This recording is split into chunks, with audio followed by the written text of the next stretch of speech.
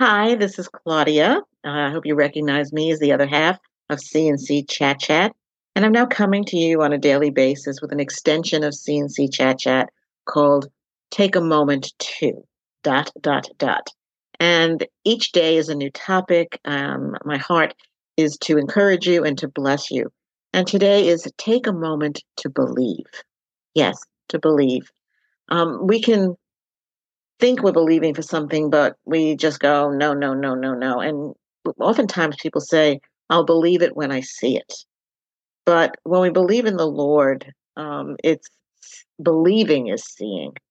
So I'm going to use scripture verse from Luke 145. And this is a scripture that I hold on to every day.